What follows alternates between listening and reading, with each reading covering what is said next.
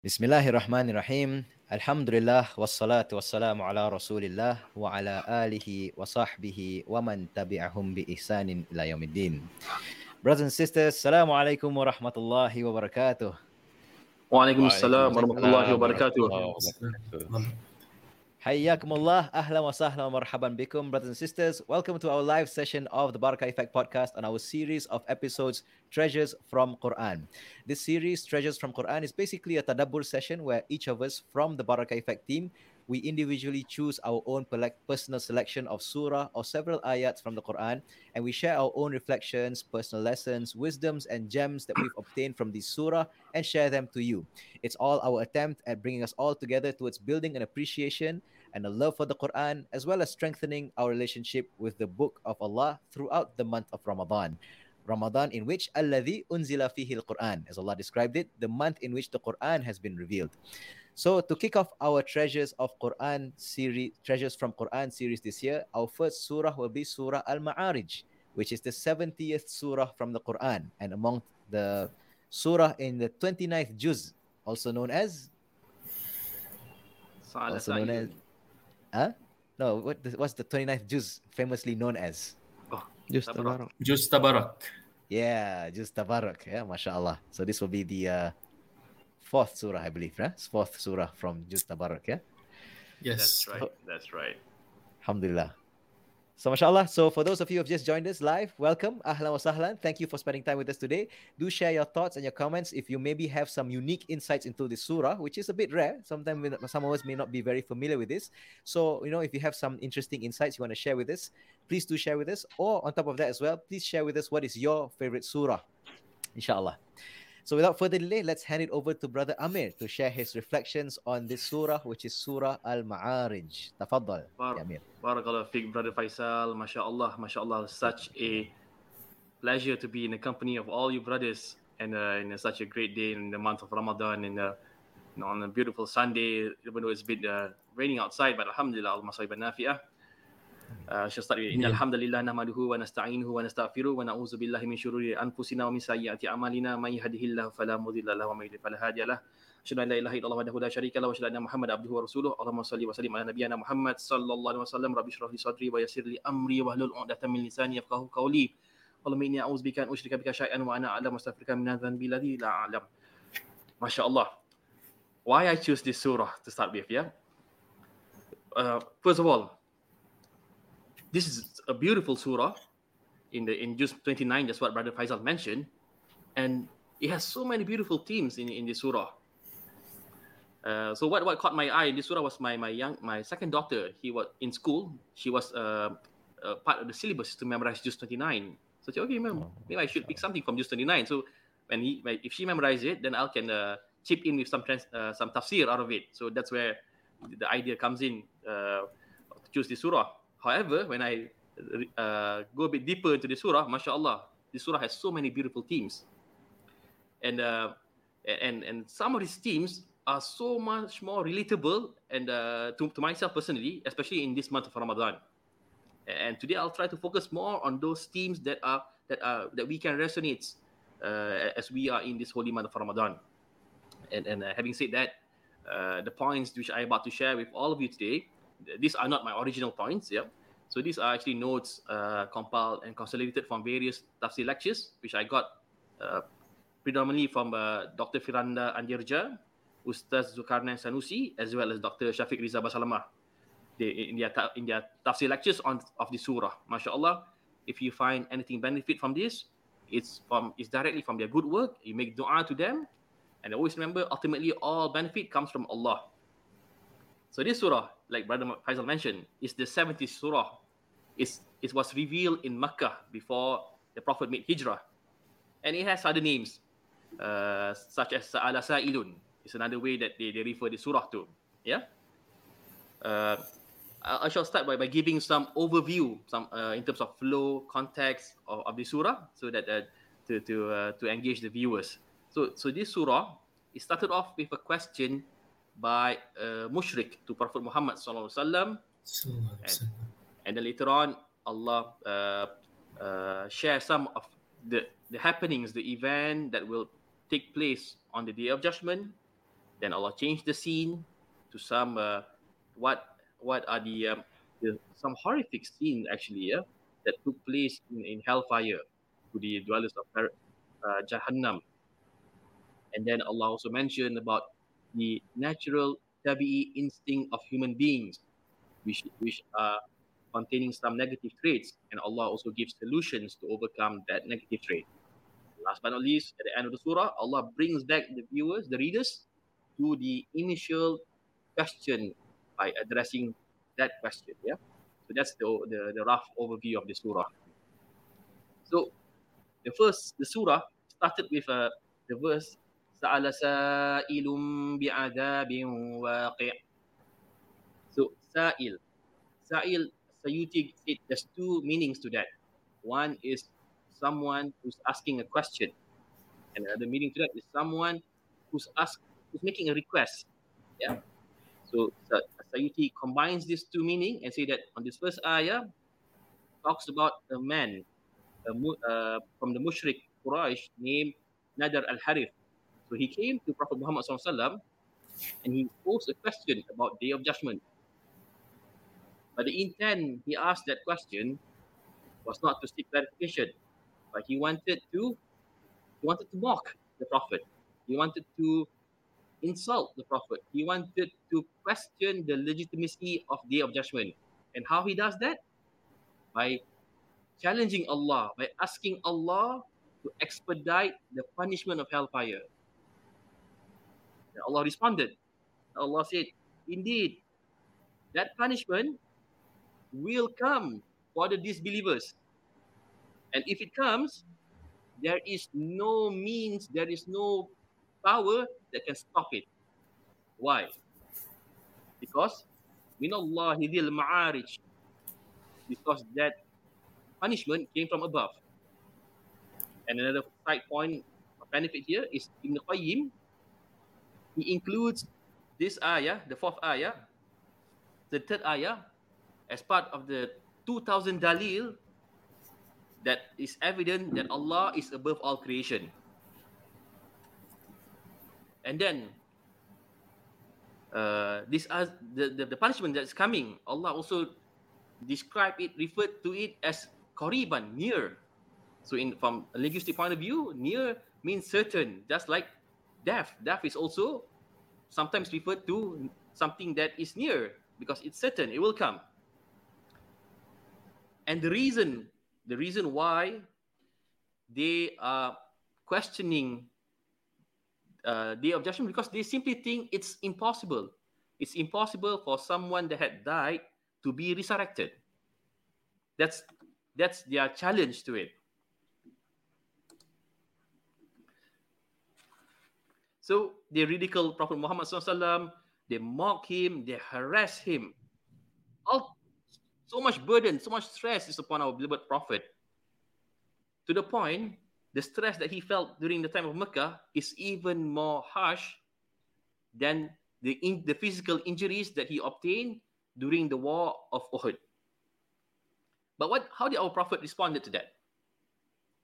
So our Prophet responded to that by fulfilling the command of Allah. Allah commanded Rasulullah SAW, "Fasbir sabran jamila." So Allah commanded Prophet Muhammad SAW to have patience. And the scholars mentioned that there are 20 different places in the Quran that Allah has commanded Prophet Muhammad SAW to have patience, and this is one of it. But what sort of patience that Allah commanded Rasulullah SAW? Not just any simple patience. It's sabrun jamilan. It's a beautiful, special type of patience. And Al-Qurtubi, when talks about what is this patience about? So this patience is when someone is inflicted with hardship,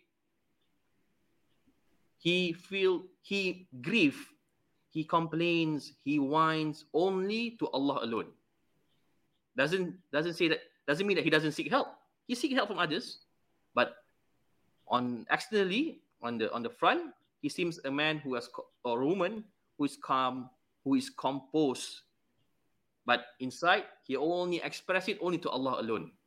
So that's a beautiful patience. What does it mean? And as human beings, we are not robot, yeah? it's important every now and then when we are engulfed with so much stress. It's good to share out those problems. Don't keep it in. Don't try to seek in it. Don't try to just normalize it. Some problems you just can't take it. If you don't share it with others, it might be detrimental to your health. And the best of listener is Allah. Allah listens, not your physical speech, your inherent speech. Allah listens to that.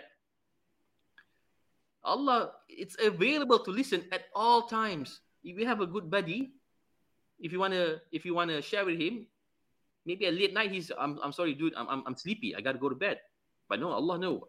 You can do that at night, in the morning, anytime. He's the best listener, Allah. So don't never feel insignificant that you cannot establish communication to pour out your heart to Allah subhanahu wa ta'ala. And patient, really the patient reward is limitless. How mentioned in Surah Al-Zumar, that Allah put no ceiling to the reward of patient. And this is where I want to tie into fasting. As a separate Hadith Qudsi, Allah mentioned that all deeds will be multiplied either 10 to 700 times, except for fasting. Because fasting is for Allah, and only Allah will set the reward for the one who fasts. So Ibn Rajab makes this parable and say that why does fasting has the same reward as patient is essentially the essence of fasting is patient. Yeah. Because fasting is not like any physical act of obedience like salah, where you do actual action. But fasting, no, it's about avoiding living out those prohibitions. Yeah. And if you're in your room, if you're snacking in your room, nobody will know. Yeah. So that's why the essence of fasting is really patient. Is the patient not to do the nullifiers of fasting. And I just want to add, Amir, if I may, about the topic of that's a really good point, Sabran Jamila. When you hear this word Sabran Jamil, there's another surah that comes to mind. What surah is that? Surah Yusuf. Yeah, so we chose this surah last year, right? And I like that point also, that Amir tied it, like being patient is not about like, because people think that people who are patient just suck it in, you don't feel anything, you know. But actually you do, of course, as human beings, right? We all feel sad, we all feel, you know, like very, you know, like constrained. And so the Surah Yusuf also, Allah teaches us that Prophet Yaqub also felt intense sadness until he cried, right? But then the point is he channeled his emotions to express it to Allah. Innama ashku bathi wa huzni ilallah, right? I only complain of my sadness to Allah. And I think a point for this, for us as people in this contemporary world today, is that when you complain to Allah, you're not talking to a wall. You're talking to somebody who's all listening, who's all powerful, who is all living, and he responds to your queries, and he has the capacity to lift all of these burdens away from you, and he has the capacity to reward your patience. So it's kind of reminding us that Sabran Jamila is something like, it's an active kind of relationship with Allah. It's not just sucking it in and say, oh, don't feel anything. So that's a good point highlighted by Amir. MashaAllah. Thanks, brother. Thanks, brother, for adding that. And so patience comes in many forms. Patience can come in the form of fulfilling a command, can come in the form of avoiding a prohibition, or it can come in a form of accepting the fate, qada and qadar, what Allah has destined for you. Okay? So, sabar, the basic thing a Muslim needs to do is sabar, and that is wajib when you are inflicted with any difficulty. But what goes higher than sabar is reda. What is the difference between sabar and reda? They're similar. You don't act. When you're inflicted with something difficult, you do something that will create Allah's wrath or anger. Yeah. But the difference is, in sabar, you do the same thing, but you still feel the pain, the burn. You feel it. Yeah. But reda, you don't feel the burn, the pain, the brunt. You're at ease with that difficulty. So that's the reda. So the ulama said sabar is wajib, reda is sunnah, it's higher.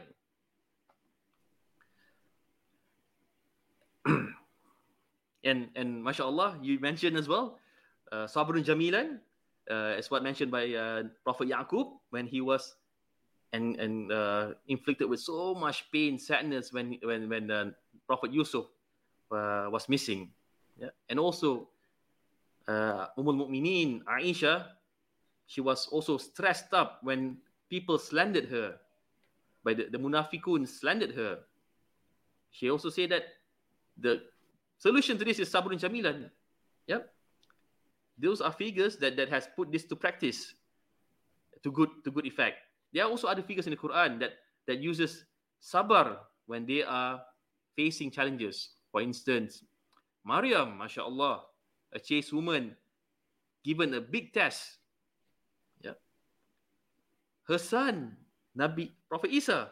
I don't know anybody in this world who had that thick patience when his parents, his mother, is insulted with a condescending word. I don't think anybody can ever have that kind of patience except for Prophet Isa. He had that. Prophet Ibrahim, he was thrown into the fire. He was cast away by his people of his village.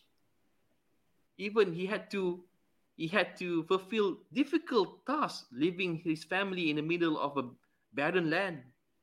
He had to, when the commandment to circumcise came to him, he was 90 years old, and he fulfilled that with an axe. That's the level of patience by the prophets. And those are role models that we can choose to say that these are patience practiced by great people, and Allah reward them immensely. And in the example of our beloved Prophet ﷺ, he had challenges in all sorts of ways. He had physical challenges, physical tests during the years of boycott, the years of the war of Uhud, the Battle of Uhud. He had mental stress. He had emotional stress. He had all that. And his solution was always patient. So something that we can emulate, the Sunnah of Prophet Muhammad when we are in hard times, whether it's a physical harm, emotional harm, mental harm. Patient is always Rasulullah SAW medicine, antidote for that. Yeah. So that's pretty much the first theme that I would like to bring. Can I add just a little bit more? I mean, since we're on the theme of Ramadan. Go ahead, sir. MashaAllah. It just crossed my mind yesterday about the start, but because the essence of fasting is sabr, right? So if you think about like how like tying up this theme together, there's one hadith, right? The Prophet ﷺ says if somebody sort of incites your anger, the sunnah is to respond, Inni sa'im, I'm fasting, right? And then there's another hadith in which the Prophet ﷺ says if you cannot control your tongue from words, from evil words, then Allah is not in need of your hunger and your thirst. You've heard that hadith, right? So the point here is actually, as human beings, if we are fasting, if you're hungry, your temper is a bit higher because especially men, right? You can tend to be a bit hangry, right? That's this term. Hangry, yes, hangry. That's the term right now. That's the term right now, right? So you're kind of always on your limit, and yet still Allah tells you when you're fasting, you need to actually verbalize that patience and not respond to that. So you need to go a step even higher than that. So Allah is aware that we're being tested here. So, but you're not only told to like, okay, that's the one, but you have to go one level higher than that. So even to the point where you don't say these things, but you're more tendency to do that because you're being in the state of this hangriness. That's right. That's right. Allah, yes. Yeah. Okay. So continue, brother. MashaAllah. BarakAllahu fik for that point. Hangry. The second thing I would like to discuss from this surah is about Allah's encouragement for the believers to do good deeds. Yeah. So after that the early part of the ayah, then Allah talks about the terrifying events on Judgment Day, and then the horrific scenes in hellfire by the dwellers of hellfire. Then Allah moved to telling the natural characteristics of human beings. One of it is human beings are built with this trait of halu'a. But what is this halu'a is? So scholars put a lot of definition into that, but the best definition is the next two ayah that comes after that. Yeah. So it's about someone who, when he is faced with difficulty, then he's filled with anxiety, filled with sorrow. He's restless. Yeah. And the second trait is somebody when Allah give him ni'mah, blessings, something good, he withhold it. He's stingy. He's a person who is miserly. Yeah. So these are the two characteristics in this surah that describes halu'a. And Rasulullah SAW told us to make dua, to seek protection from these two traits. Allahumma inni a'udzubika minal hammi wal hazan wa a'udzubika minal ajli wal kasal wa a'udzubika minal jubni wal bukhli. So this is one of the dua to protect ourselves from this unnecessary anxiety, stress, sorrow, as well as the feeling of stingy, greedy, miserly, yeah? Because this will eventually lead to the destruction of man.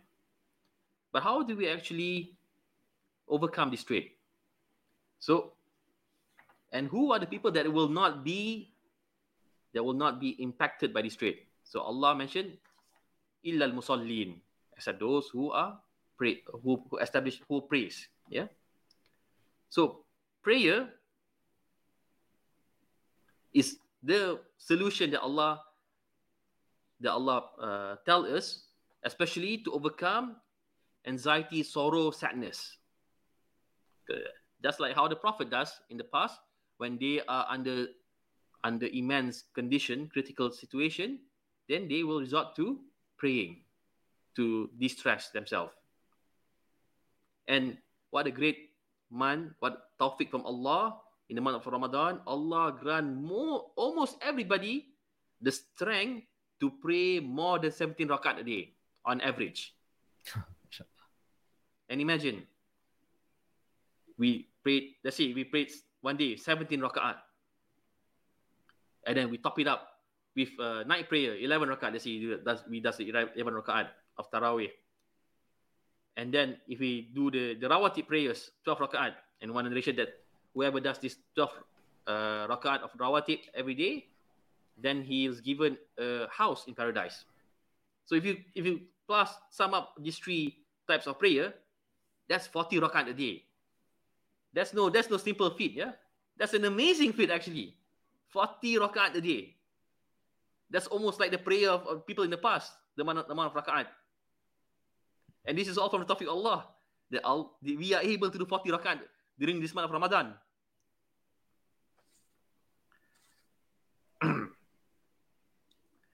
In fact, the solution of prayer is so critical that Allah, when Allah reveals the next few successful traits for people who will be honored in Jannah, Allah started with salat, and Allah closed it also with salat. Mm-hmm. The command to do prayer. But what's the difference is the first one, Allah say, الَّذِينَ هُمْ عَلَى صَلَاتِهِمْ دَائِمُونَ. And on the end, Allah close it with وَالَّذِينَ هُمْ لِفُرُوجِهِمْ 34, you're right. But thanks, BarakAllahu. وَالَّذِينَ هُمْ عَلَى صَلَاتِهِمْ يُحَافِظُونَ. So on the different adjective, verb, one is da'imun, the one is yuhafizun. So what is the difference between both of this? So just for the context of our listeners, so Amir is referring to ayah number 23, Salatihim da'imun, and ayah number 34, which is hafizun. Okay. So da'imun has two meanings. One of it is he fulfilled the prayer, meaning he makes sure that he does the prayer. He should make sure he does all the fardu prayers, and the voluntary prayer, whatever he has routine upon it, he preserve it.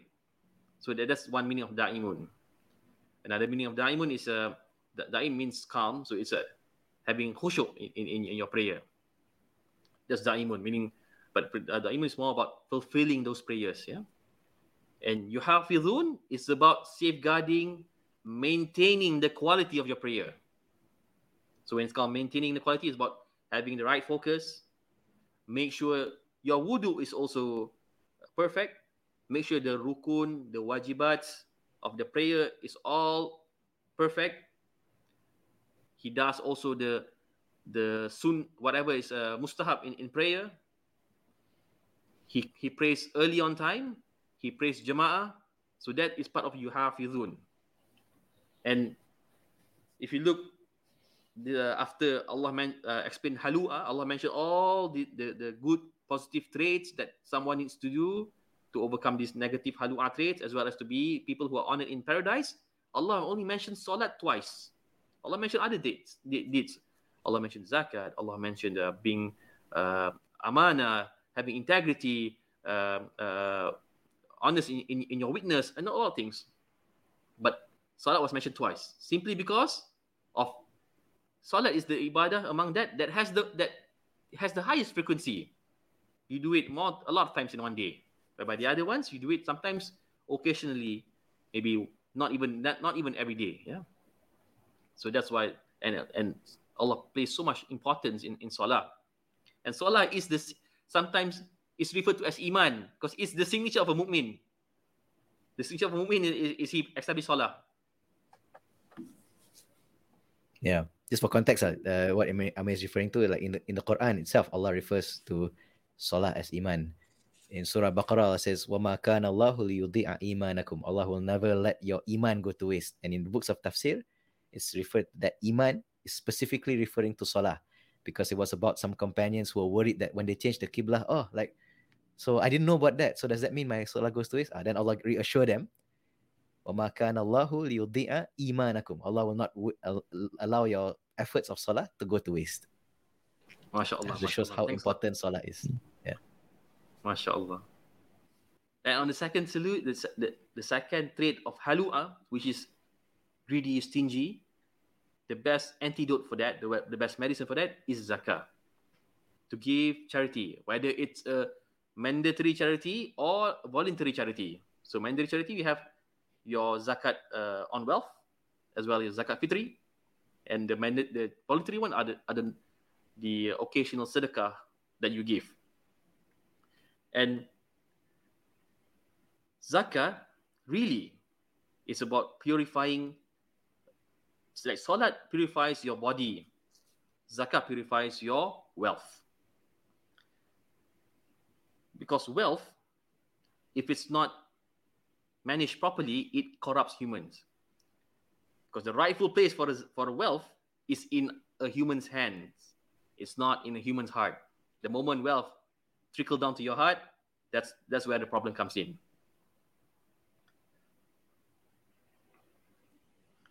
And zakat also serves as a means of purifying your soul.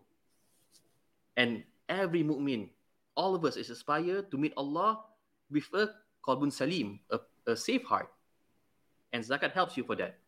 Meaning when we give out zakat, we are careful in zakat. We make sure that every cent of our wealth, we give out the rights of others onto it. And sometimes, if we give out more, we are happy. We're not, it has to be perfectly this much amount, not even one ringgit more or 1 ringgit less. No, you give more. So that's one of the signs that qalbun salim in terms of giving charity. Yeah, maybe just to add also, just to share that, I think a lot of us, the tendency is when we get wealth unexpectedly, we become hoarding. So, for example, there's a lot of cases where when the family members die and pass away, and then finally find out how much maybe the father or the mother actually possess, suddenly people start to get greedy.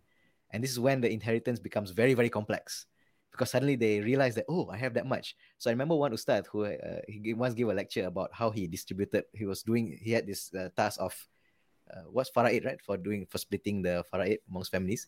He said, generally speaking, families that have inheritance of less than a certain amount, like I think the figure was like 400,000 ringgit or something like that, generally no problem.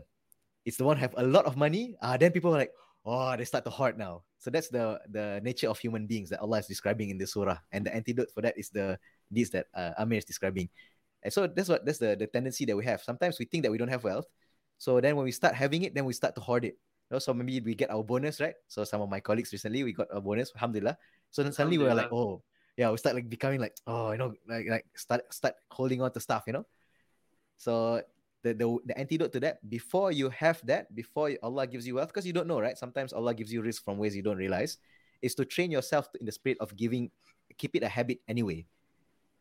Because when you already have that wealth, it's difficult to start, right? Because you got all this stuff suddenly, right?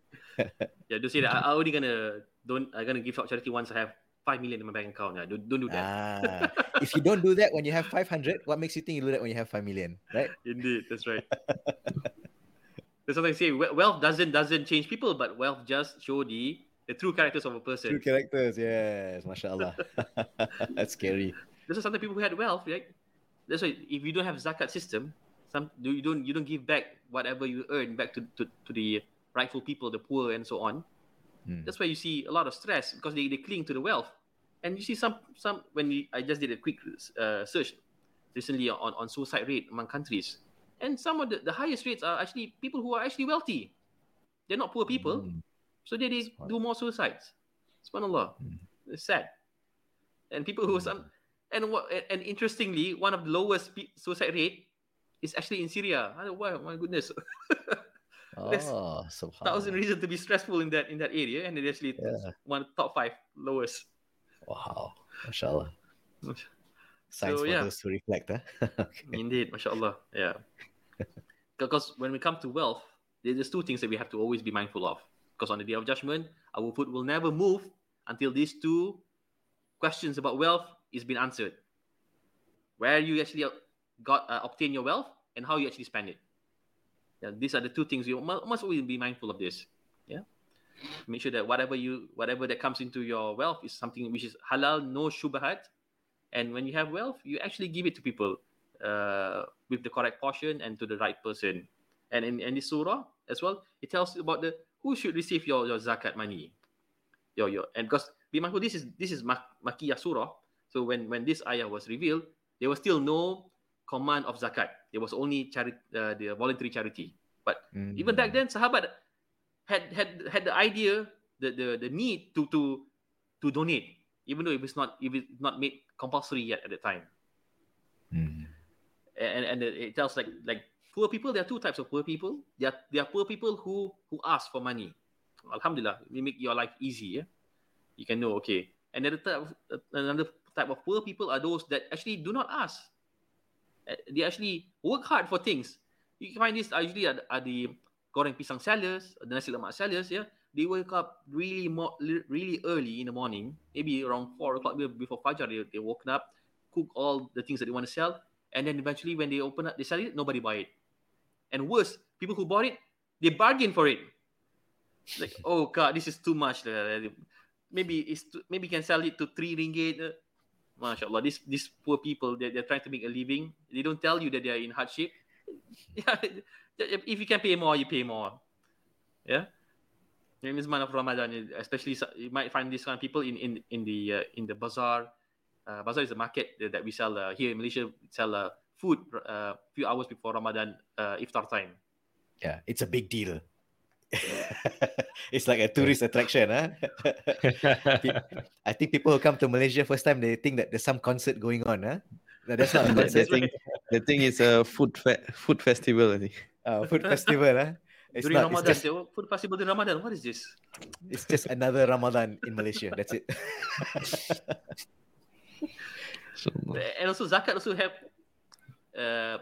and zakat also helps to deviate away call it musibah, because there was a hadith that says that if someone who's down with an illness, then he's encouraged to give zakat.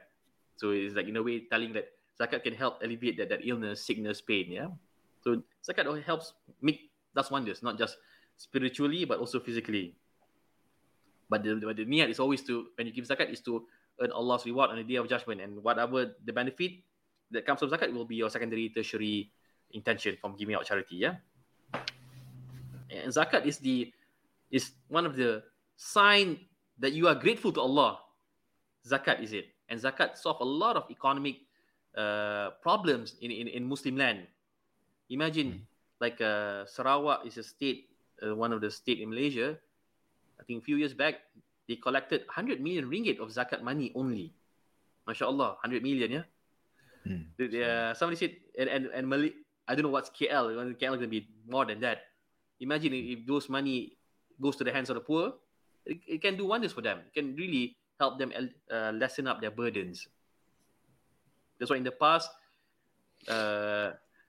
sometimes some say during the time of Omar bin Abdul Aziz, there's ones that nobody is taking zakat because everybody is above poverty line. It's a difficult feat to achieve, but it's achievable. And Omar Abdul Aziz showed that it's achievable by just having zakat. Inshallah. So that's my second team. There are about 13 more.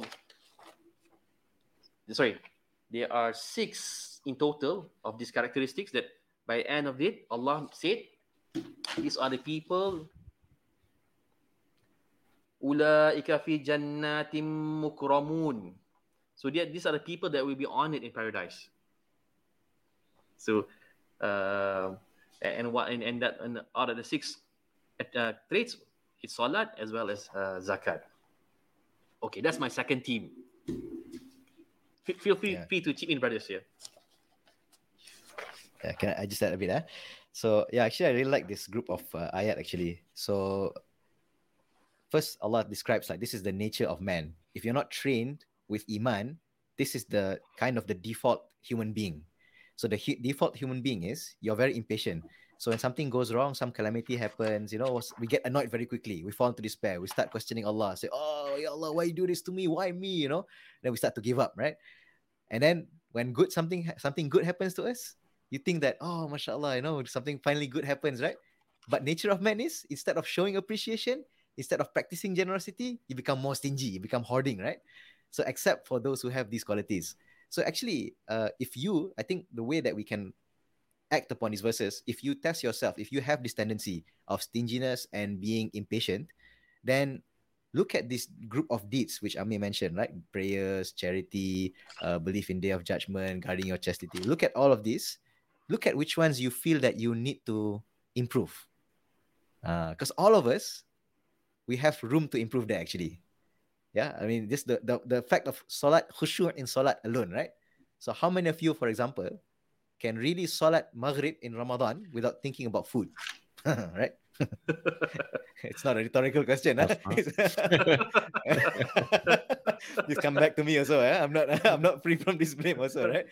So actually, all of us will have some deficiency. Yeah. So if you find, I find this verses is like a good self-reflection for us, and I think at the same time also, sometimes we Muslims, we have a tendency to be a bit complacent. We say, yeah, mashallah, I already do these things. I already fast. I already pray. I give I give the obligatory zakat. And then some. But what if you're still doing this, but you still kind of have these traits, right? So actually, it's a time to muhasabah, right? To humble yourself and really like ask question, okay, what are the gaps and the things that I need to improve? So that's for me, like that's how we can act upon this ayat. MashaAllah. Really, yeah. It is a challenge, especially if the food is not covered from in the kitchen. Yeah, MashaAllah, it's a challenge. Yeah. Okay, my third theme I would like to share is on humility. So this is really on the tail end of the surah itself. Yeah. So when Allah brings back the readers to the initial question by the mushrik leader, yeah. So one of the reasons why they did this belief in Day of Judgment, sometimes it comes from arrogance, yeah.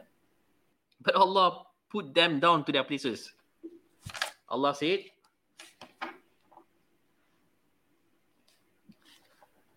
Kalla inna khalaqnahum mimma ya'lamun.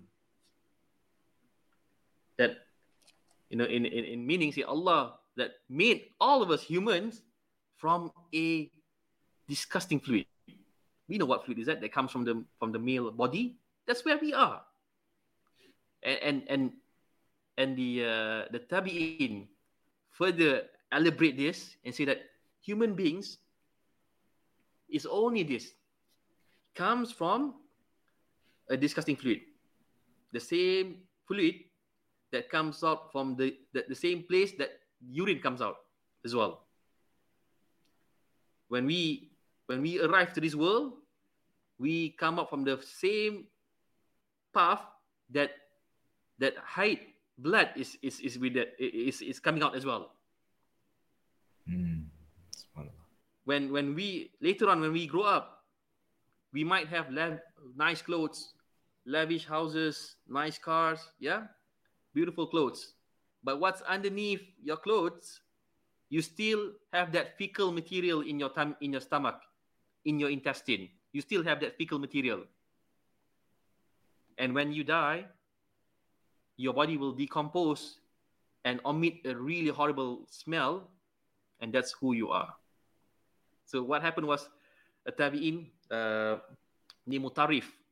So he saw a person who was walking very like haughty, arrogant, beautiful clothes, and walking in a very particular way, showing off his wealth. So Mutarif said that Allah hates people who walk like this. So that person said to him, "Excuse me, do you know me?" Then Mutarif said, "Yes, indeed, I know you 100% well." And he gave this description. This is who you are. And Alhamdulillah, the person said, "Yes, that's true." Then he went and changed his to a more decent clothing. So that's who we are. And sometimes you want to be like you want to be arrogant towards Allah, yeah. Allah on the day of judgment, when Allah resurrect us, we are actually in a more superior physical shape, even for disbelievers. But right now, we can't see angels. Our eyesight is poor. But on the day of judgment, our eyesight is strong. We can see jinn. We can see angels. On earth, if we were burned, we die straight away. On day of judgment, we can withstand 50,000 years of direct blistering heat without dying. We are actually in a more superior form. But that doesn't mean when you're superior on that day of judgment, you'll be given blessings and reward. Doesn't mean yet. Yeah.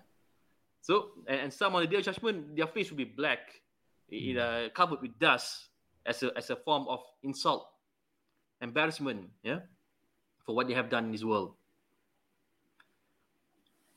And so I just want to also bring one ayat from the early part of the surah, which I find it to be, mashallah, very profound. Was about ta'arujul malaikatu war-ruhu ilayhi fi yawmin kana miqdaruhu 50,000 sanah. So see that there'll be a day that is as long as 50,000 years.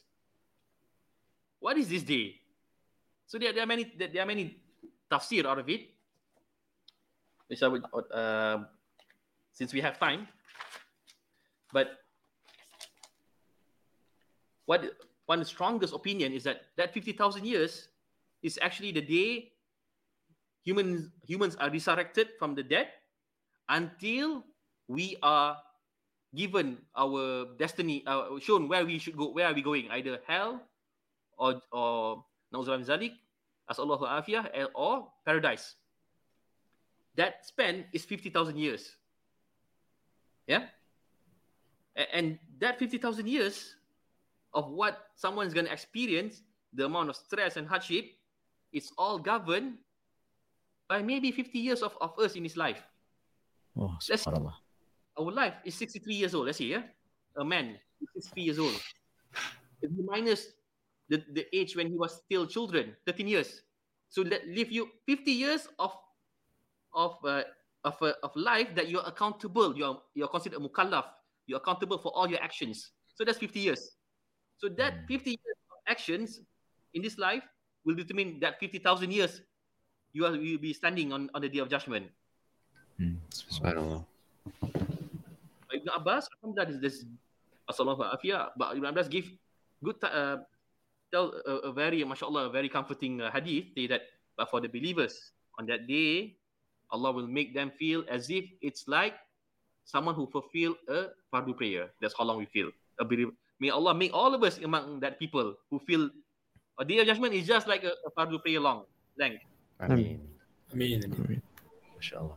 50 years and 50,000 years is not even 1%. It's 0.1%. And that's the complete opposite of what we have in Earth. In Earth, let's say, we studied for 5 years to do a 2 hours exam. a football team train for 4 years to participate in the World Cup for 1 month. Yeah. It's always preparation more. An Olympic sprinter, Olympic sprinter trains for years for 10 seconds. Indeed. Yeah. MashaAllah, we train for 50 years for something for 50,000 years outcome. 50,000. Subhanallah. Wow. And sometimes you wonder, like, sometimes I always ask myself, why does the dwellers of hellfire, they want to drink molten metal? Why? You know, this is harmful. The reason is because for 50,000 years, they have not drink even a drop of water. Oof, subhanallah. Imagine us, if you have not drink for 2 days, yeah? And somebody give you a hot, boiling coffee, you drink it in one gulp. True. Oh, okay. MashaAllah. It's 2 days of not drinking, yeah?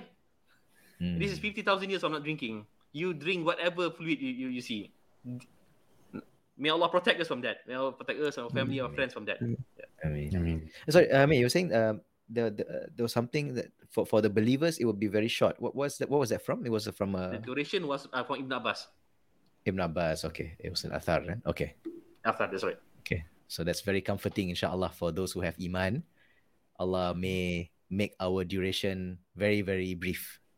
So may Allah make us amongst those. MashaAllah. Then maybe I could share a bit on the on the teams, on other teams, and brothers, please chip in on the terrifying event on the Day of Judgment. MashaAllah. One of it is the sky will melt like silver is melting, or like boiling oil. Some scholars say.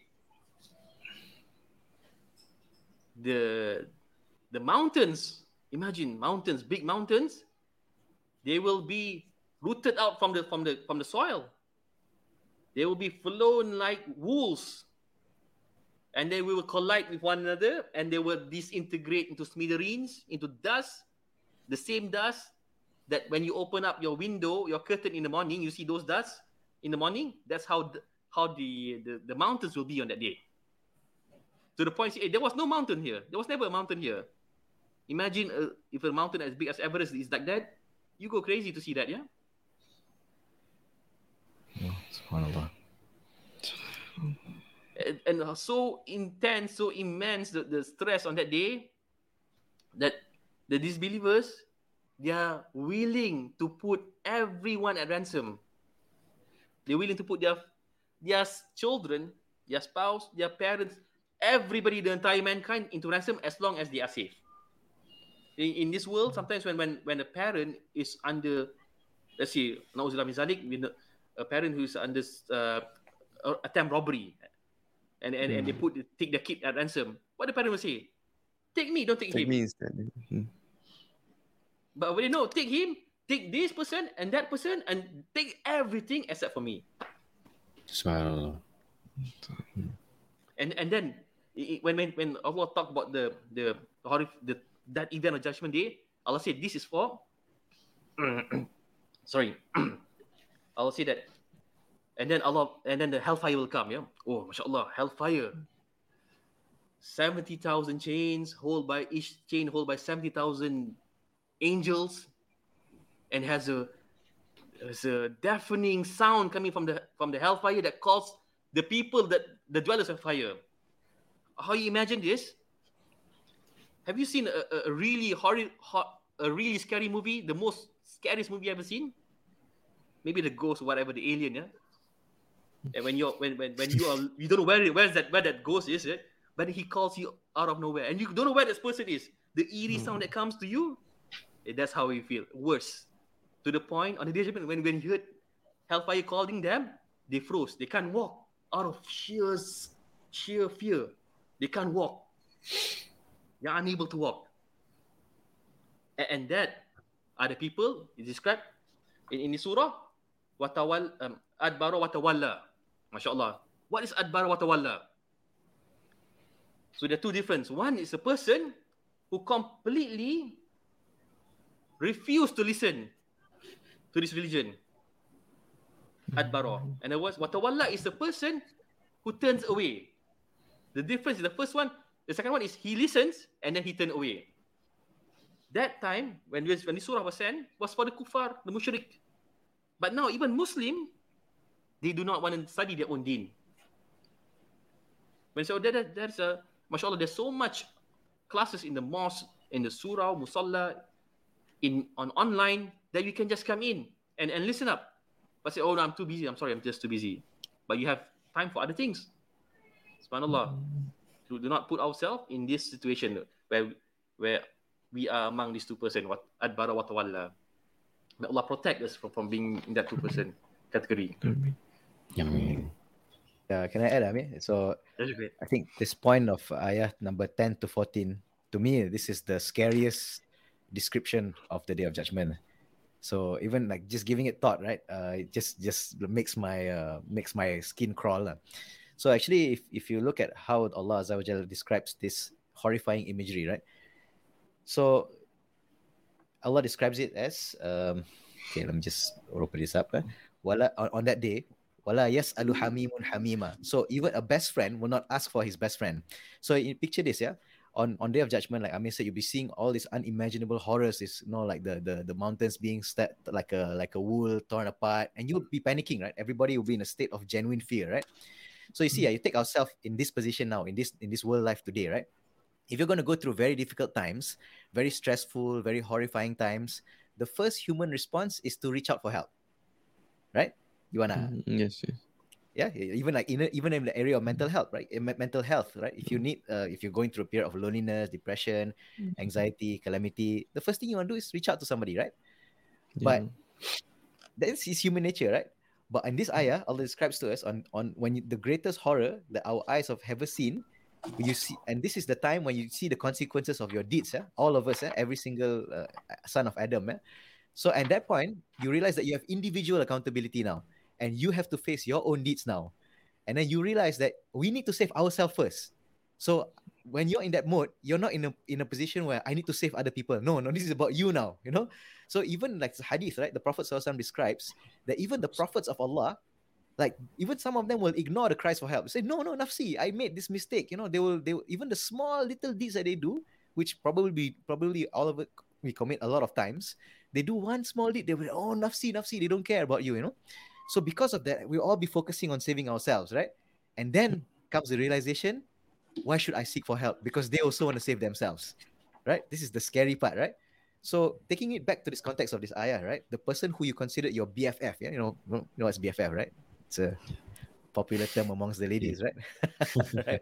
So that's the hamim, right? The best friend. Even that day, somebody who you spend all your life with, you share everything, you go through things together in your the worst times, your best times, everything together. But on that day, you will not ask for them help at all. You actually, in fact, Allah describes it as yubassarunahum. You can actually see your best friend right in front of you, but you just can't be bothered because you're too worried about saving yourself. This is very like, you know, like if you give it some thought, this is how severe it is, you know. And then that's why Allah says as well, even your, like, in fact, your friends, if your friendship is not based on righteousness, you'll be enemies on the Day of Judgment.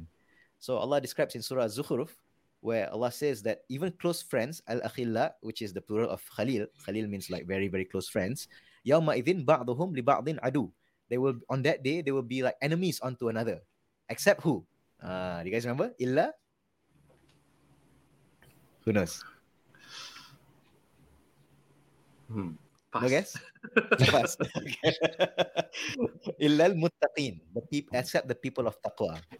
So if your friendship, so we ask Allah that all of us, our friendship is based on taqwa, is built upon iman. I mean, so at least if your friendship is based on iman, that's when you will not be enemies to another, because then you realize that, okay, this person has been helping me.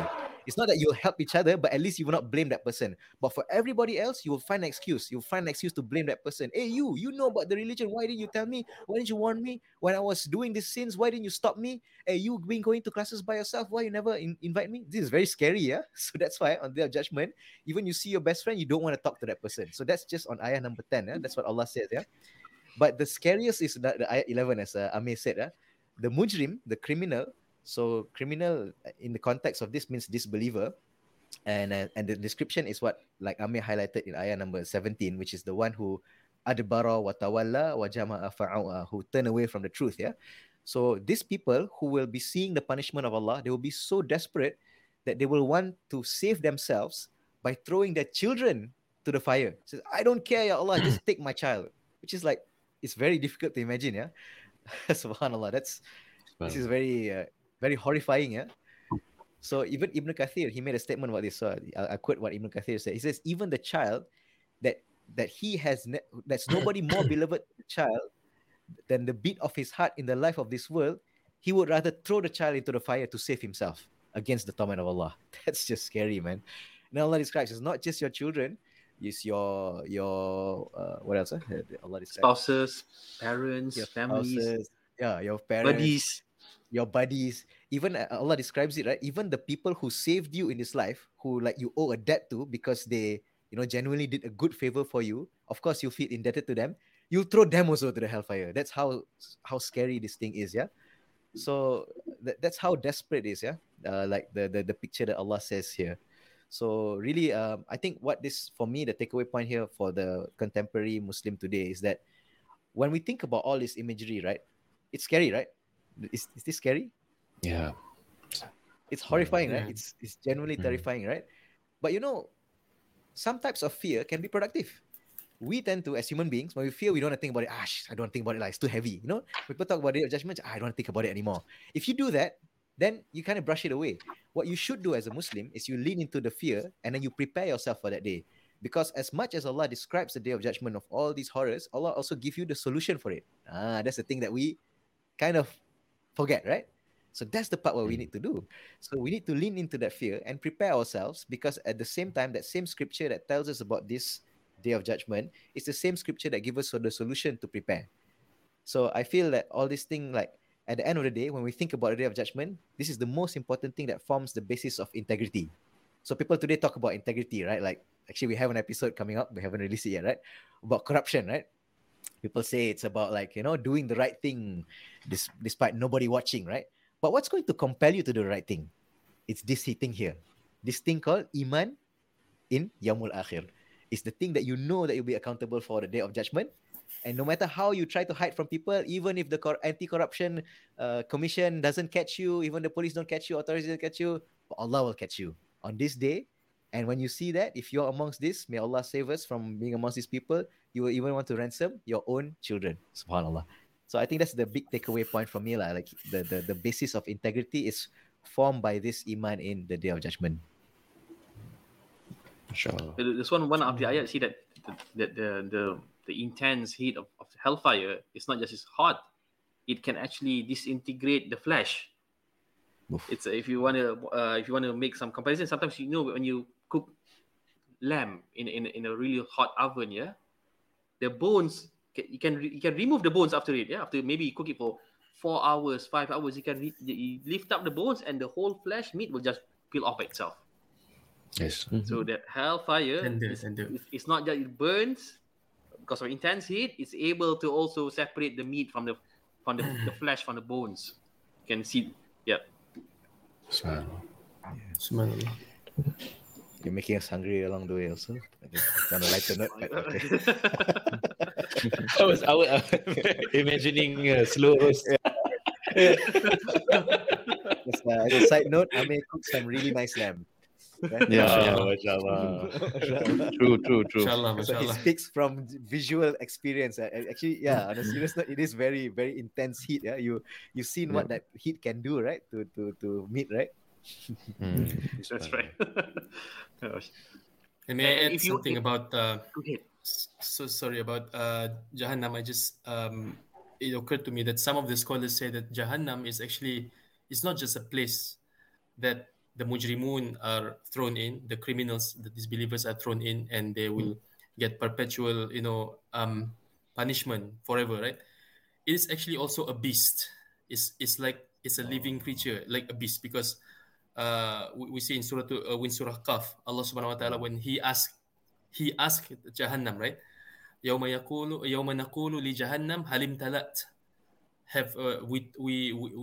We are saying to Jahannam, are you full? What did Jahannam say? Hal min mazid. Is there more? As if like he wants more to eat, He wants more and more and more and more. Just give it more. Just give me more. So subhanallah, and Jahannam is, despite it being very hot, you imagine that place is very bright, right? But it's black, brothers and sisters. Black. It's pitch dark. How is that possible? It's so hot and it's dark, and then you have all these things like you are drinking a molten iron, right? And in fact, your skin will be some people will be punished in a way that, subhanallah, when one skin is burnt, and then Allah will replace it with a new skin, and it will burn again and again and again. Subhanallah. So these are the things like, no, thank you. I won't be going there. So these are the things that should, push us towards Allah subhanahu wa ta'ala, that should make us want to flee towards Allah subhanahu wa ta'ala and go to the other end of the spectrum, which is Jannah. Right? So this is just something that perhaps I would like to add. And also, I just want to add one thing, like, so really, like, every day that Allah have given us, that's our capital. Yeah, every hour we got, every second we got, that's our capital. It doesn't matter if you have 100 years, 180 years of sin, but make sure the day that when you meet Allah, you are in a condition that you have repented. Yeah, so make every minute count. And Ramadan is the best time for you to turn back to Allah. Because Ibn Qayyim said, if this month you don't do good out of it, wallah, I couldn't see any other month that you are capable to do it outside of Ramadan. So make sure so even though you're stressed, whatsoever, always cherish this gift of life that Allah have given you. Because this is really your capital to earn paradise on the Day of Judgment. Don't put it to waste. Yeah. Yeah, you reminded me also, it's a good reminder, especially this Ramadan. The Prophet ﷺ says in the hadith, says that every night Allah frees some of his slaves from the hellfire, and this happens every night in Ramadan. So like Amir said, even if you feel like in the past you have been sinful, even like Ramadan, if you feel your performance has been less than satisfactory, but it could be tomorrow, it could be today, right? If you start now, what's past is done, what's done is done. If you start now, inshallah, maybe if your destiny has been written for you to be amongst the people of the fire, maybe tonight is the night where Allah writes you off. Maybe it's tomorrow, maybe it's the day after tomorrow. So the point is, you don't give up. You just, like, whatever is done, move forward. Mashallah.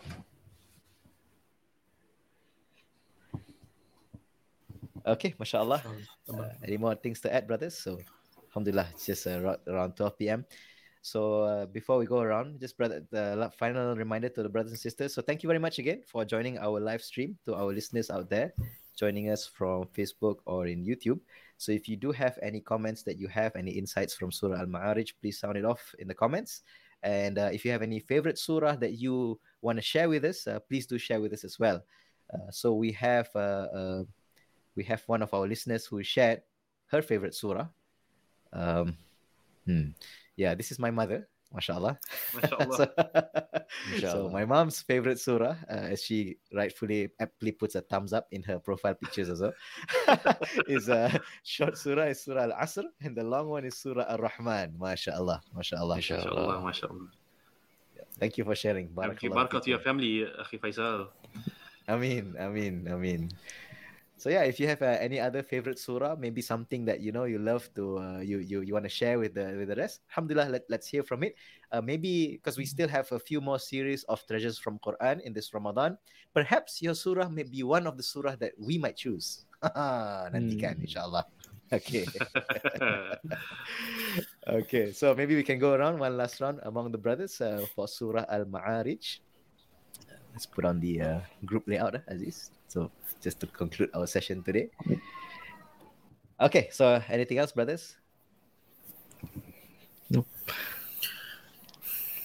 Okay, Jazakumullahu khairan. That concludes our first session of the Treasures from Quran for this year in Ramadan 1444, right? 1444 Hijrah, 2023.